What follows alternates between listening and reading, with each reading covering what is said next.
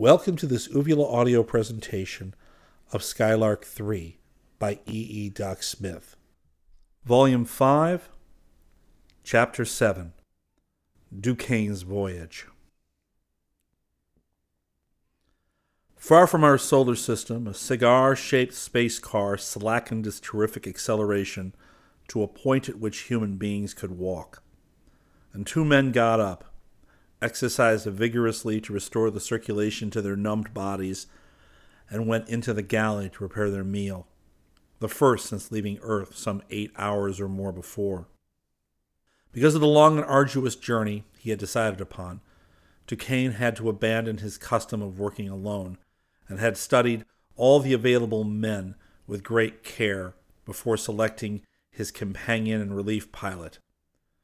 He had finally chosen Baby Doll Loring, so called because of his curly yellow hair, his pink and white complexion, his guileless blue eyes, and his slight form of rather less than medium height.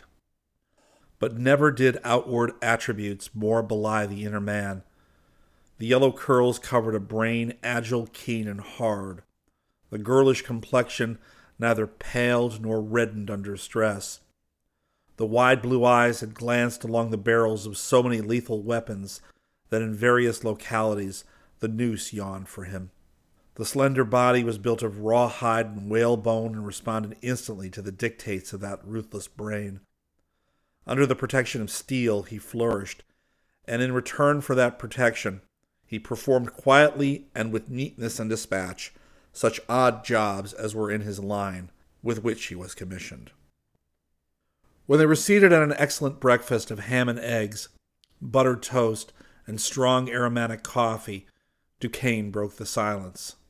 "Do you want to know where we are?" "I'd say we were a long way from home, by the way this elevator of yours has been climbing all night."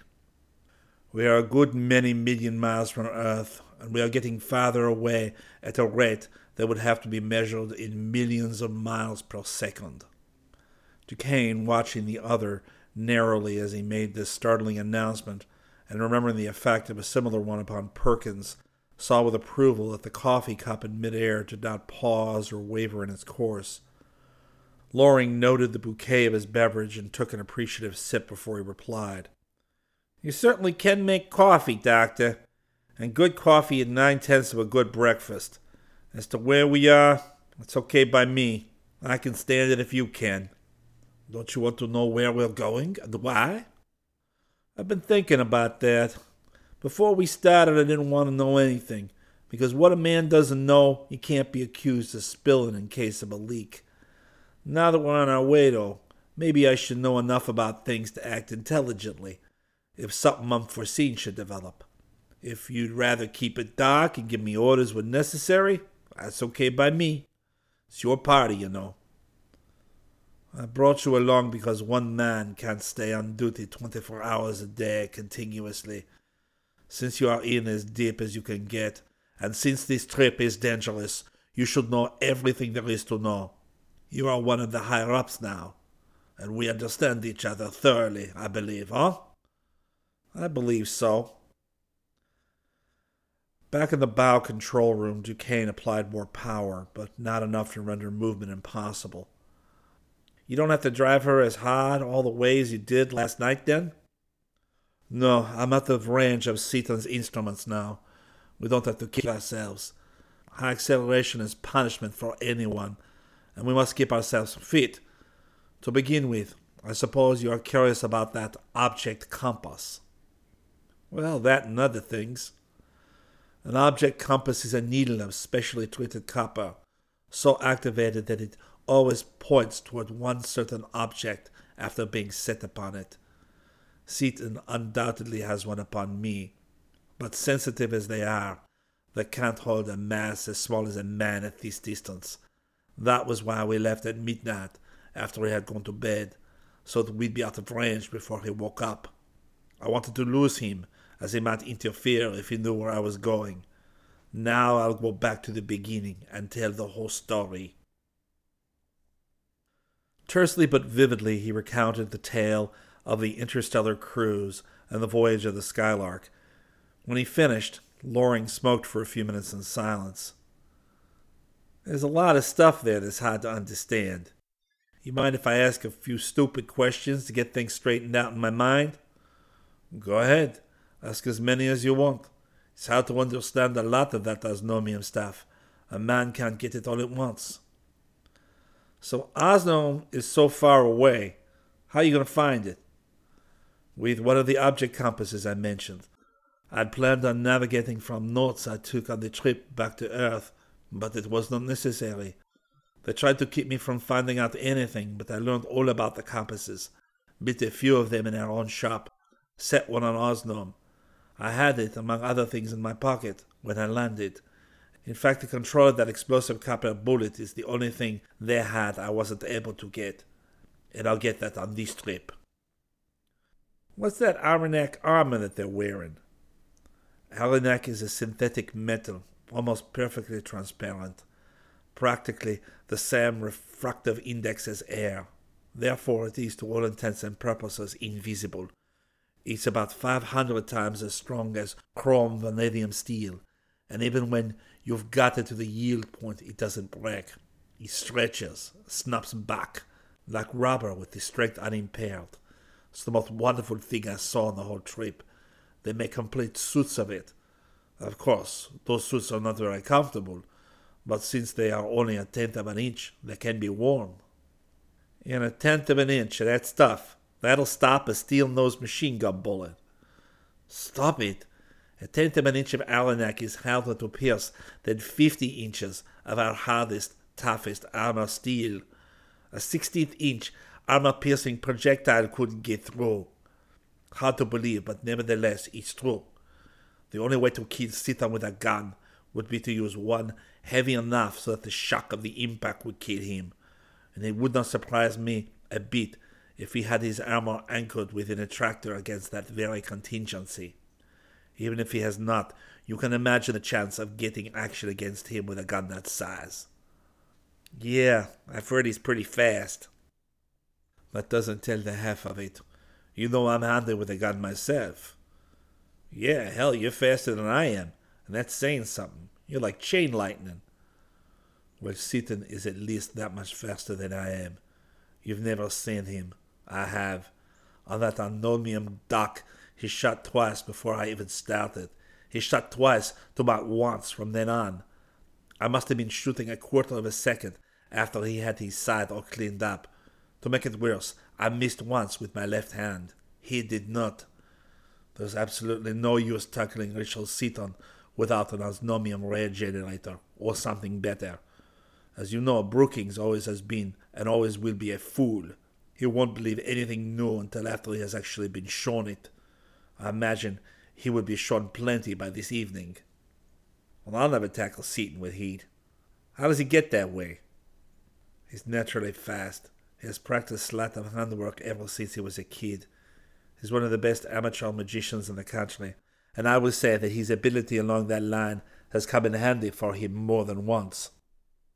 I see where you're right in wanting to get something, since we only have ordinary weapons, and they have all that stuff. This trip is to get a little something for ourselves, right? I take it? Exactly, and you know enough now to understand what we are out here to get for ourselves. You have guessed that we are headed for Osnome. I suspected it. However, if you were only going to Osnome, you would have gone alone. So I suspect that's only half of it. I got no idea what it is, but you got something else on your mind. You're right. I knew you were keen. When I was on Osnome, I found out something that only 4 other men, or dead, ever knew. There's a race of men far ahead of the Osnomians in science, particularly in warfare. They live a long way beyond Osnome. It is my plan to steal an osnomium airship, mount all its ray screens, generators, guns, and everything else upon this ship, or else convert their vessel into a spaceship. Instead of using their ordinary power, however, we will do as Citan did, and use intra-atomic power, which is practically infinite. Then we'll have everything Citan has got. But that is not enough. I want more than he's got to wipe him out. Therefore, after we get a ship armed to suit us, we'll visit this strange planet, and either come to terms with them or else steal a ship from them. They will have their stuff and that of the Asnomians as well as our own. Seaton won't last for long after that. You mind if I ask how you got that dope? Not at all. Except when right with Seaton, I could do pretty much as I pleased, and I used to take long walks for exercise. The Asnomians tired very easily being so weak because of the light gravity of the planet. I had to do a lot of work or walking to keep in any kind of condition at all. I learned Kandalian quickly and got so friendly with the guards that pretty soon they quit trying to keep me in sight, but waited at the edge of the palace grounds until I came back and joined them. Well, on one trip I was 15 or so miles from the city when an airship crashed nearby in the woods about a half-mile from me. It was in an uninhabited district and no one else saw. I went over to investigate, thinking probably I could find out something useful. It had the whole front end cut or broken off. That made me curious, because no imaginable fall will break an Arenak hull. I walked in through the hole and saw it was one of their fighting tenders, combination warship repair shop, with all of the stuff in it I've been telling you about. The generators were mostly burnt out, and the propelling and lifting motors were out of commission. I prowled around getting acquainted, found a lot of useful instruments. Best of all, one of Danak's new mechanical educators, with complete instructions for its use. Also, I found 3 bodies and thought I'd try it out. Wait a minute. Only 3 bodies on a whole warship? What good could a mechanical educator do you if the men were all dead anyway? 3 is all I found, but there was another one. 3 men and a captain, composed an Asnomian crew for any ordinary vessel. Everything is automatic, you know. As for the men being dead, it makes no difference if they haven't been dead very long. However, when I tried to read theirs, I found only blanks. The brains had been destroyed so that nobody could read them. That looked funny, so I ransacked the ship from truck to keelson, and finally found another body wearing an air helmet in a sort of closet off the control room. I put the educator on it, and this is getting good. Sounds like a page out of the old Arabian Nights that I used to read when I was a kid. You know, it really isn't surprising that Brookings doesn't believe a lot of this stuff. As I've said, a lot of it is hard to understand, but I'm going to show it to you. All that and more. Oh, I believe it all right. After riding in this boat and looking out the window, I'll believe anything. Reading a dead guy's brain is steep, though. I'll let you do it after we get there. I don't understand exactly how it works myself, but I know how to operate one.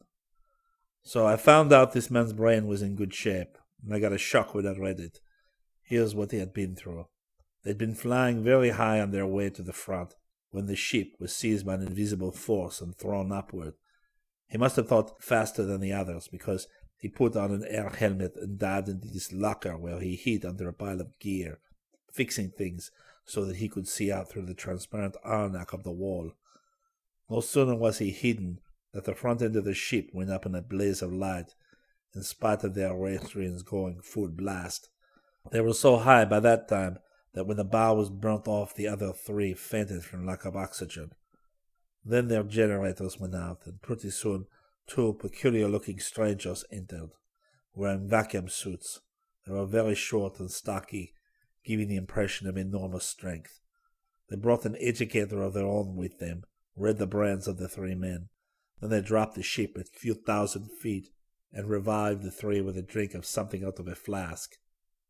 Must have been different from the kind handled by most booties I know, then. Stuff we've been getting lately would make a man more unconscious than ever. Some powerful drug, probably, but the Asnomium didn't know anything about it. After the men were revived, the strangers, apparently from sheer cruelty and love of torturing their victims, informed them in their Asnomium language that they were from another world on the far edge of the galaxy. Even told them, knowing the Asnomium knew nothing of astronomy, exactly where they were from. Then they went on to say they wanted the entire grain system for themselves, and that in 2 years of their time they were going to wipe out all the present inhabitants of the system and take it over as a base of operations. After that they amused themselves by describing exactly the kind of death and destruction they were going to use, They described it in great detail. It's too involved to tell you about it. But they've got rails and generators and screens that even the Agnomians have never heard of. And of course they've got intra-atomic energy, the same as we have. After telling them all this and watching them suffer, they put a machine on their heads and dropped dead. That's probably what disintegrated their brains. Then they looked the ship over rather casually as though they didn't see anything they were interested in, crippled the motors and went away. The vessel then was released and crashed. This man, of course, was killed by the fall.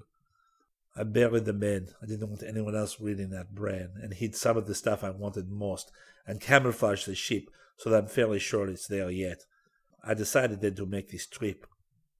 I see. Loring's mind was grappling with these new and strange facts. That news is pretty staggering, Doctor. Think of it.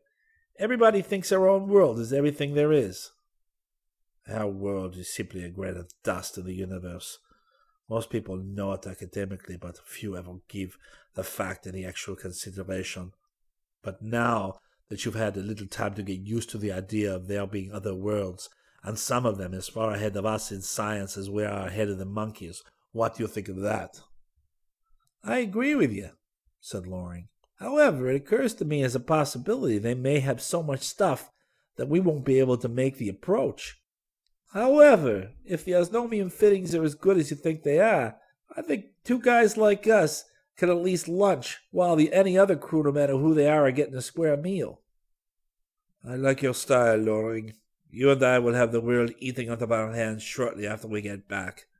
As far as actual procedure over there is concerned, of course, I haven't made any definite plans. We'll have to size up the situation after we get there, before we know exactly what we'll have to do. However, we're not coming back empty-handed. You said something there, Chief. And the two men, so startlingly unlike physically, but alike inwardly, shook hands in token of their mutual dedication to a single purpose. Loring was instructed in the simple navigation of the ship of space, and thereafter the two men took their regular shifts at the controls. In due time they approached Osno, and Duquesne studied the planet carefully through a telescope before he ventured down into the atmosphere. At least half of it used to be Mardonal. I suppose it's Orkondar now. No, there's a war on down there yet. At least a disturbance of some kind. And on this planet that means war. What are you looking for exactly? Asked Loring, who was examining the terrain with a telescope. They've got some spherical spaceships, like Cetans. I know they had one, and they've probably built more of them since that time. Their airships can't touch us, but those ball-shaped cruisers would be pure poison for us. The way we are fixed now, at least. Can you see any of them? Not yet. Too far away to make out details. They're certainly having a hot time down there, though, in that one spot. They dropped lower toward the stronghold which was being so stubbornly defended by the inhabitants of the third planet of the 14th sun, and so savagely attacked by the Kondalian forces. There, we can see what they're doing now. And Duquesne anchored the vessel with an attractor. I want to see if they've got many of those spaceships in action. And you will want to see what war is like when it is fought by people who have been making war steadily for 10,000 years. Poised at the limit of clear visibility, the two men studied the incessant battle being waged beneath them. They saw not one, but fully 1,000 of the globular craft high in the air, grouped in a great circle around an immense fortification upon the ground below. They saw no airships in the line of battle, but noticed that many such vessels were flying to and from the front, apparently carrying supplies. The fortress was an immense dome of some glassy, transparent material, partially covered with slag, through which they saw the central space was occupied by orderly groups of barracks, and that round the circumference were ranged gigantic generators, projectors, and other machinery at whose purposes they could not even guess. From the base of the dome, a 20-mile-wide apron of the same glassy substance spread over the ground, and upon this apron and around the dome were thrown the mighty defensive ray screens, visible now and then in scintillating violet splendor, as one of the copper-driven Condalia projectors sought in vain for an opening. What the Earthmen saw with surprise that the main attack was not being directed at the dome. that only an occasional ray was thrown against it in order to make the defenders keep their screens up continuously. The edge of the apron was bearing the brunt of that vicious and never-ceasing attack, and most concerned the desperate defense. For miles beyond that edge, and as deep under it as the frightful rays and enormous charges of explosive copper could penetrate, the ground was seething. It was a flaming volcano of molten and incandescent lava. Lava constantly being volatilized by the unimaginable heat of those rays, and being hurled for miles in all directions by the inconceivable power of those explosive copper projectiles, the heaviest projectiles that could be used without endangering the planet itself, being directed upon the exposed edge of an unbreakable apron, which was in actuality anchored to the solid core of the planet itself. Lava flowed into and filled up the vast craters caused by the explosions. The attack seemed fiercest at certain points, perhaps a quarter of a mile apart around the circle, and after a time the watchers perceived that at those points under the edge of the apron, in that indescribable inferno of boiling lava, destructive rays, and disintegrating copper, there were enemy machines at work.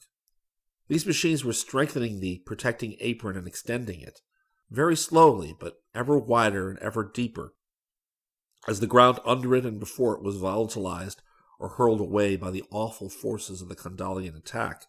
So much destruction had already been wrought that the edge of the apron and its molten moat were already fully a mile below the normal level of that cratered, torn, and tortured plain. Now and then one of the mechanical moles would cease its labor, overcome by the concentrated fury of destruction centered upon it. Its shattered remnants would be withdrawn and shortly repaired or replaced, and it would be back at work. But it was not the defenders who had suffered most heavily. The fortress was literally ringed around with the shattered remnants of airships and riddled hulls of more than a few of those globular, mighty cruisers of the void. This bore mute testimony to the deadliness and efficiency of the warfare of the invaders. Even as they watched, one of the spheres, unable for some reason to maintain its screens or overcome by the awful forces playing upon it, flared from white into and through violet and was hurled upward as though shot from the mouth of some Brobdingnagian howitzer. A door opened, and from its flaming interior 4 figures leapt into the air, followed by a puff of orange-colored smoke.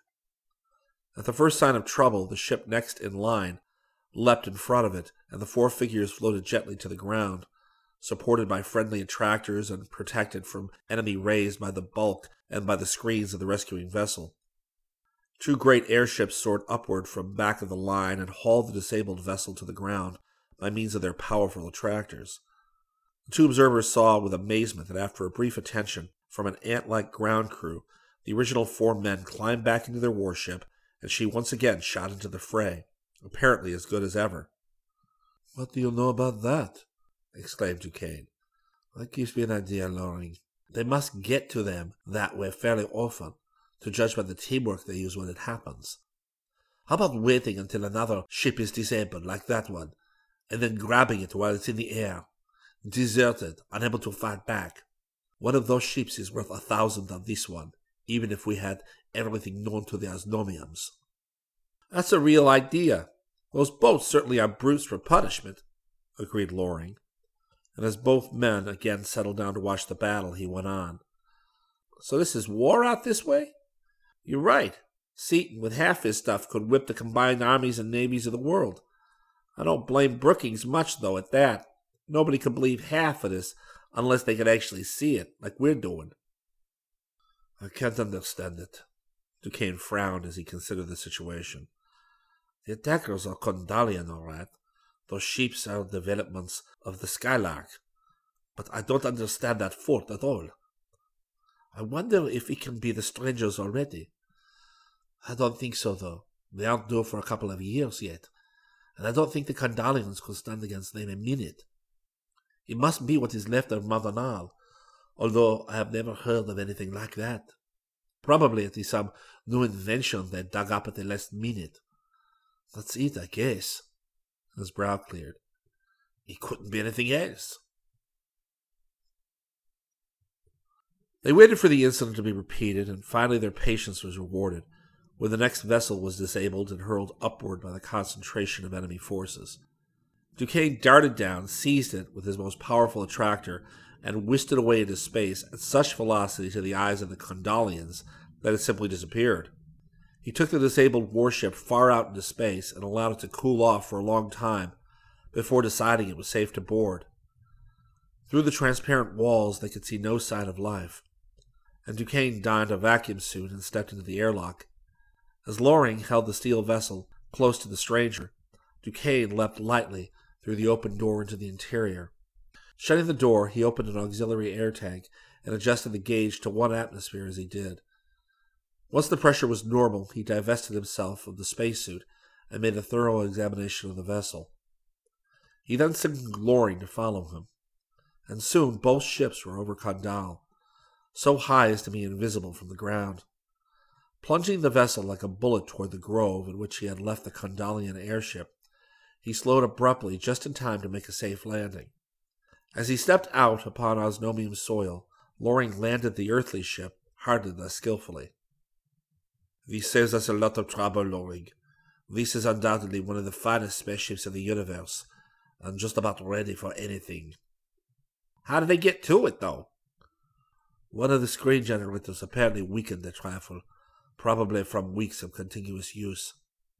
That let some of the rays come through. Everything got hot, and the crew had to jump or roast. Nothing is hurt, though, as the ship was thrown up and out of range before the arenak melted at all. The copper repellers are gone, of course, and most of the bars that were in use are melted down. But there was enough of the main bar left to drive the ship, and we can replace the melted stuff easily enough.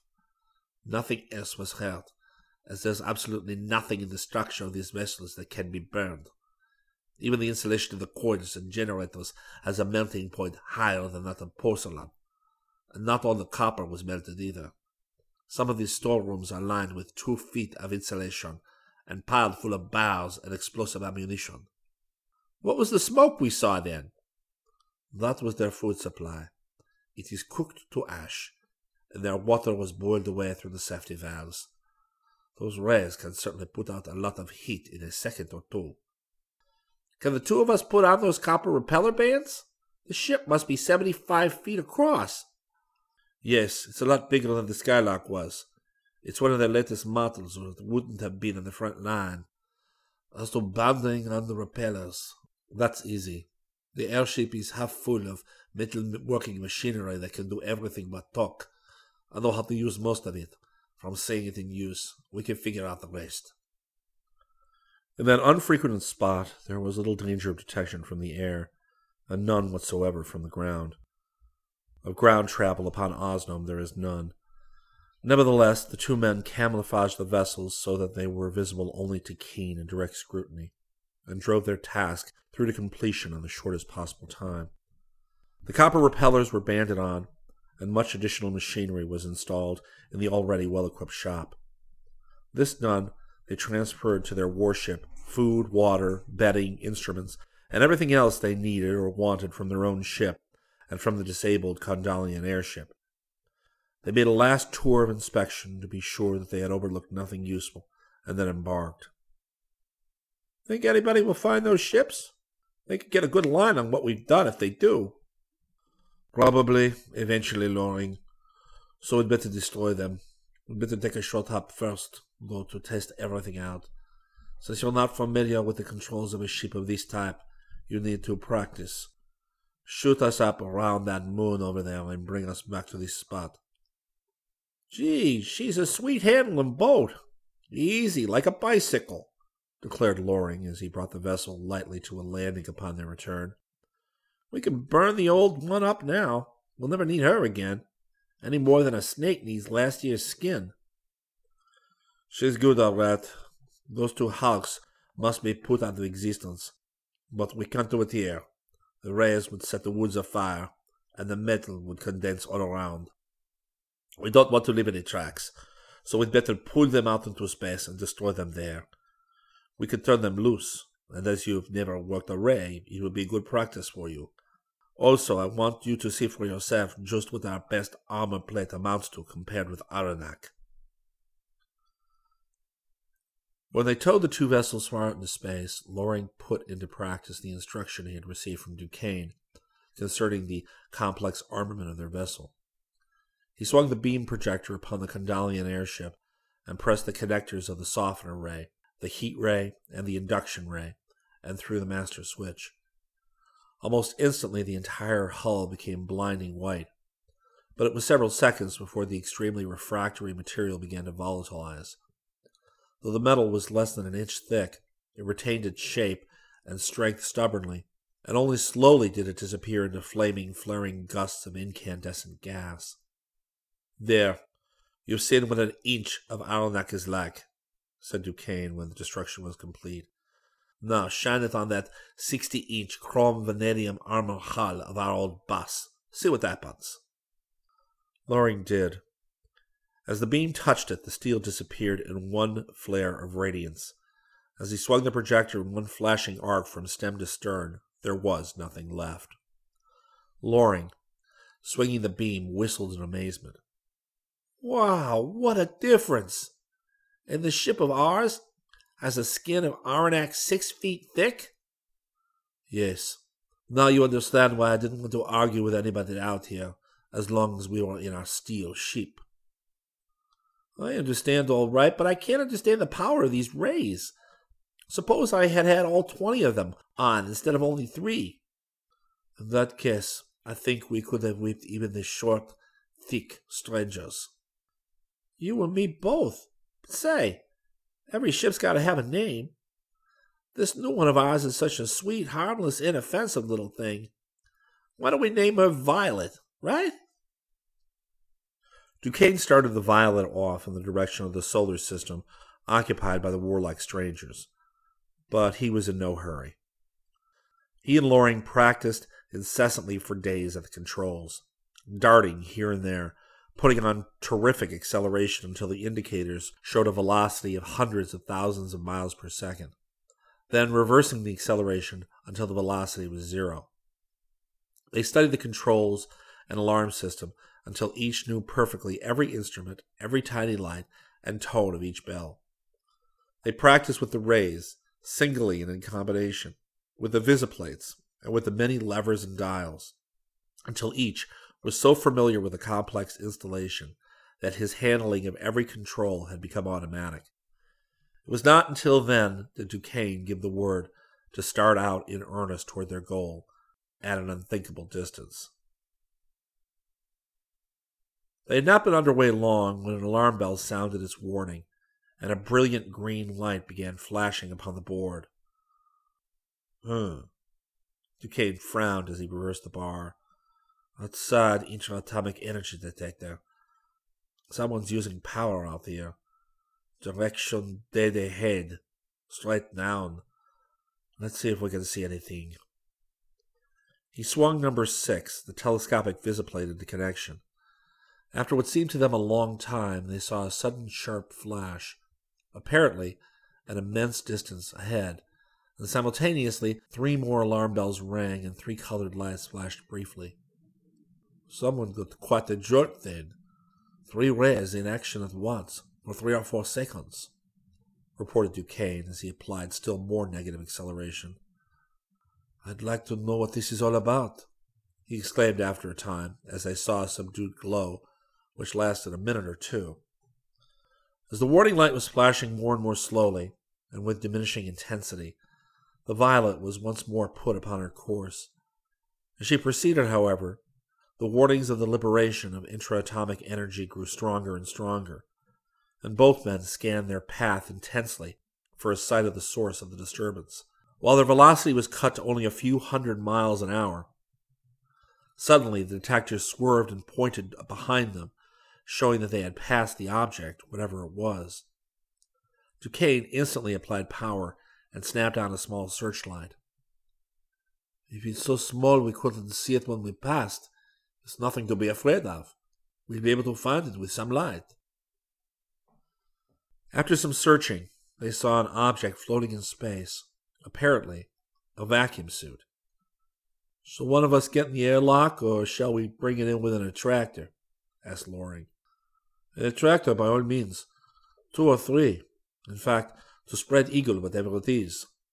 Never take any chances. It's probably osnomium, but you can never tell. It may be one of those other people. We know that they were around here a few weeks ago, and they're the only ones I know of that have intraatomic power besides us and the osnomiums. That is no osnomium, though, he continued, as the stranger was drawn into the airlock. It's big enough around for 4 osnomiums, and short. We'll take no chances at all with that fellow. The captain was brought into the control room, pinioned head, hand, and foot with attractors and repellers, before Duquesne approached him. He then read the temperature and pressure in the stranger's air supply, and allowed the surplus air to escape slowly before removing the stranger's suit and revealing one of the Fenachrone, eyes closed, unconscious, or dead.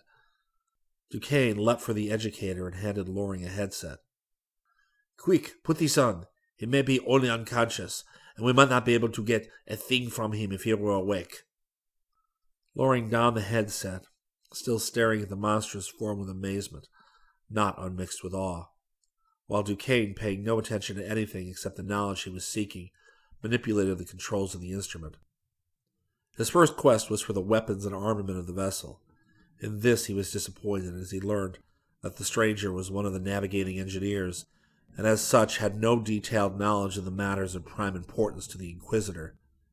He did have a complete knowledge of the marvelous Fenachrone propulsion system, though, and this Duquesne carefully transferred to his own brain. He then rapidly explored other regions of that fearsome organ of thought.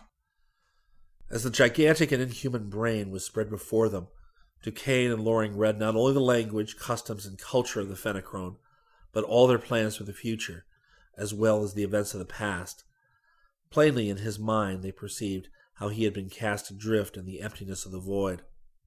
They saw the Fenachrone cruiser lying in wait for the 2 globular vessels. Looking through an extraordinarily powerful telescope with the eyes of their prisoner, they saw them approach, all unsuspecting. Duquesne recognized all 5 persons in the Skylark, and Dunark and Sitar in the Condal. Such was that unearthly optical instrument, and so clear was the impression upon the mind before him. They saw the attack in battle. They saw the Skylark throw off her zone of force and attack. Saw this one survivor standing directly in line with a huge projector spring, and saw the spring severed by the zone. The free end, under its thousands of pounds of tension, had struck the being upon the side of the head, and the force of the blow, only partially blocked by the heavy helmet, had hurled him out through the yawning gap in the wall and hundreds of miles into space. Suddenly the clear view of the brain of the Fenachrone became blurred and meaningless, and the flow of knowledge ceased. The prisoner had regained consciousness and was trying with all his gigantic strength to break from those intangible bonds that held him. So powerful were the forces upon him, though, that only a few twitching muscles gave evidence he was struggling at all. Glancing about him, he recognized the attractors and repellers bearing upon him. He ceased his efforts to escape, and hurled the full power of his baleful gaze upon the black eyes so close to his own. But Duquesne's mind, always under perfect control, and now amply reinforced by a considerable proportion of the stranger's own knowledge and power, did not waver under the force of even that hypnotic glare. "It is useless, as you observe," he said coldly in the stranger's own tongue, and sneered. "You are perfectly helpless. Unlike you of the Fenachrone, however, men of my race do not always kill strangers at first sight, merely because they are strangers. I will spare your life if you can give me anything of enough value to me to make extra time and trouble worth the effort." "You read my mind while I could not resist your childish efforts. I will have no traffic whatever with you, who have destroyed my vessel. If you have mentality enough to understand any portion of my mind, which I doubt, you already know the fate in store for you. Do with me what you will." Duquesne pondered long before he replied, considering whether it was to his advantage to inform the stranger of the facts. Finally he decided. "Sir, neither I nor this vessel had anything to do with the destruction of your warship. Our detectives discovered you floating in space. We stopped and rescued you. We have seen nothing else, save what we saw pictured in your own brain. I know that in common with all your race, you possess neither conscience nor honor, as we understand those terms. An automatic liar by instinct and training, whenever you think lies will best serve your purpose, you may yet have intelligence enough to recognize simple truth when you hear it. You ought to have observed that we are the same race as those who destroyed your vessel, and have assumed that we are with them, and in that you are wrong. It is true that I am acquainted with those others, but they are my enemies. I am here to kill them, not aid them. You have already helped me in one way. I know as much as does my enemy concerning the impenetrable shield of force. If I will return you unharmed to your own planet, will you assist me in stealing one of your ships of space, so that I may destroy that Earth vessel? The Fenachrone, paying no attention to Duquesne's barbed comments concerning his honor and veracity, did not hesitate an instant in his reply. I will not. We supermen of the Fenachrone will allow no vessel of ours, with its secrets unknown to any others of the universe, to fall into the hands of any lesser breeds of men. Well, you didn't try to lie that time, replied Duquesne. But think a minute. Citan, my enemy, already has one of your vessels. Don't think he is too much of a fool to put it back together and learn every secret. Then, too, remember that I have your mind and can get along without you, even though I am willing to admit that you could be of enough help to me so that I would save your life in exchange for that help. Remember that, Superman though you may be, your mentality cannot cope with the forces I have bearing upon you. Neither will your being a Superman enable your body to retain life after I have pushed you through yonder door, dressed in your silken tunic. I have the normal love of life, but some things cannot be done, even with life at stake. Stealing a vessel in the Fenachrone is one of those things. I can, however, do this much. If you will return me to my planet, you too shall be received as guests aboard one of our vessels, and be allowed to witness the vengeance of the Fenachrone upon your enemy. Then you shall be returned to your vessel, and allowed to depart unharmed. Now you are just lying by rote. I know just what you do, said Duquesne. Get that idea out of your head right now. The attractors now holding you will not be released until after you have told all. Then, and only then, will we try to discover a way of returning you to your own world safely, and yet in a manner which will in no way jeopardize our own safety. Incidentally, I warn you, the first sign of an attempt to play false with me in any way will mean your instant death. The prisoner remained silent, analyzing every feature of the situation, and Duquesne continued coldly. Here's something else for you to think about. If you're unwilling to help us, what's to prevent me from killing you, and then hunting up Citan and making peace with him for the duration of this forthcoming war? With the fragments of your vessel which he has, with my knowledge of your mind, reinforced by your own dead brain, and with the great vast resources of all the planets of the Green System, there is no doubt that the plans of the Fenachrone will be seriously interfered with. Myriads of your race will certainly lose their lives, and quite possibly your entire race be destroyed. Understand that I care nothing for the Green System. You are welcome to it if you do as I ask. If you do not, I shall warn them and ask them simply to protect my world, which is now my own personal property. In return for our armament and equipment, you promised not to warn the Green System against us? The death of your enemy takes first place in your mind? The stranger spoke thoughtfully. In that I understand your viewpoint thoroughly. But after I have remodeled your power plant into ours, and have piloted you to our planet, what assurance do I have that you will liberate me as you have said? None whatever. I have made and am asking no promises, since I cannot expect you to trust me any more than I can trust you. Enough of this argument. I am master here. I am dictating terms.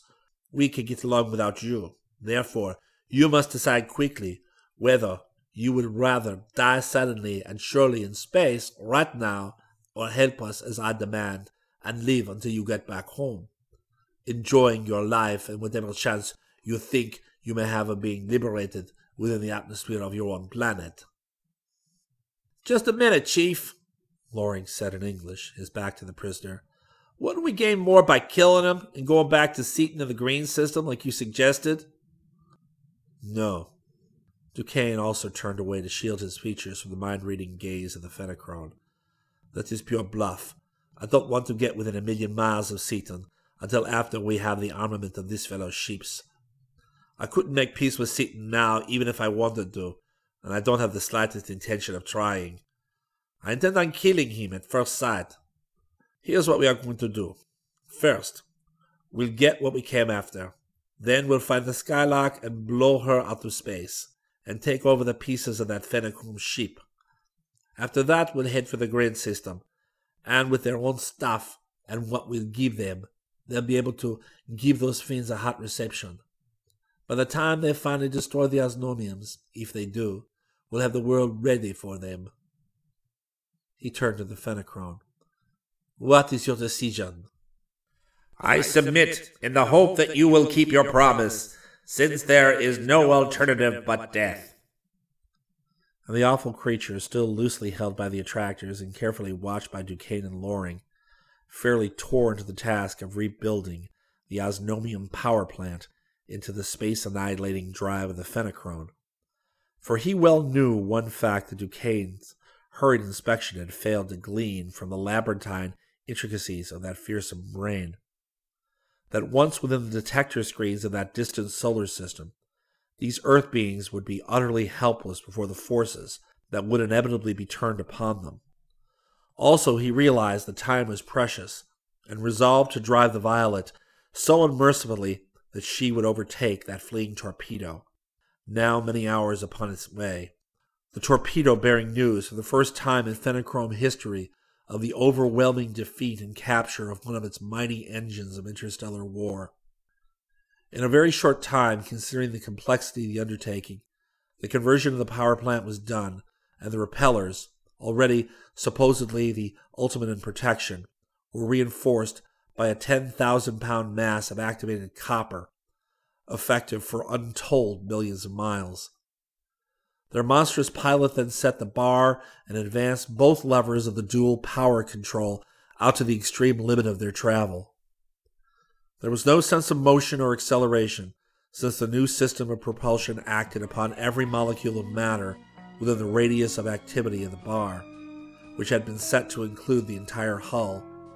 The passengers felt only the utter lack of all weight and the other peculiar sensations with which they were already familiar, as each had had previous experience of free motion in space. But in spite of the apparent lack of motion, the Violet was now leaping through the unfathomable depths of interstellar space with the unthinkable speed of 5 times the velocity of light.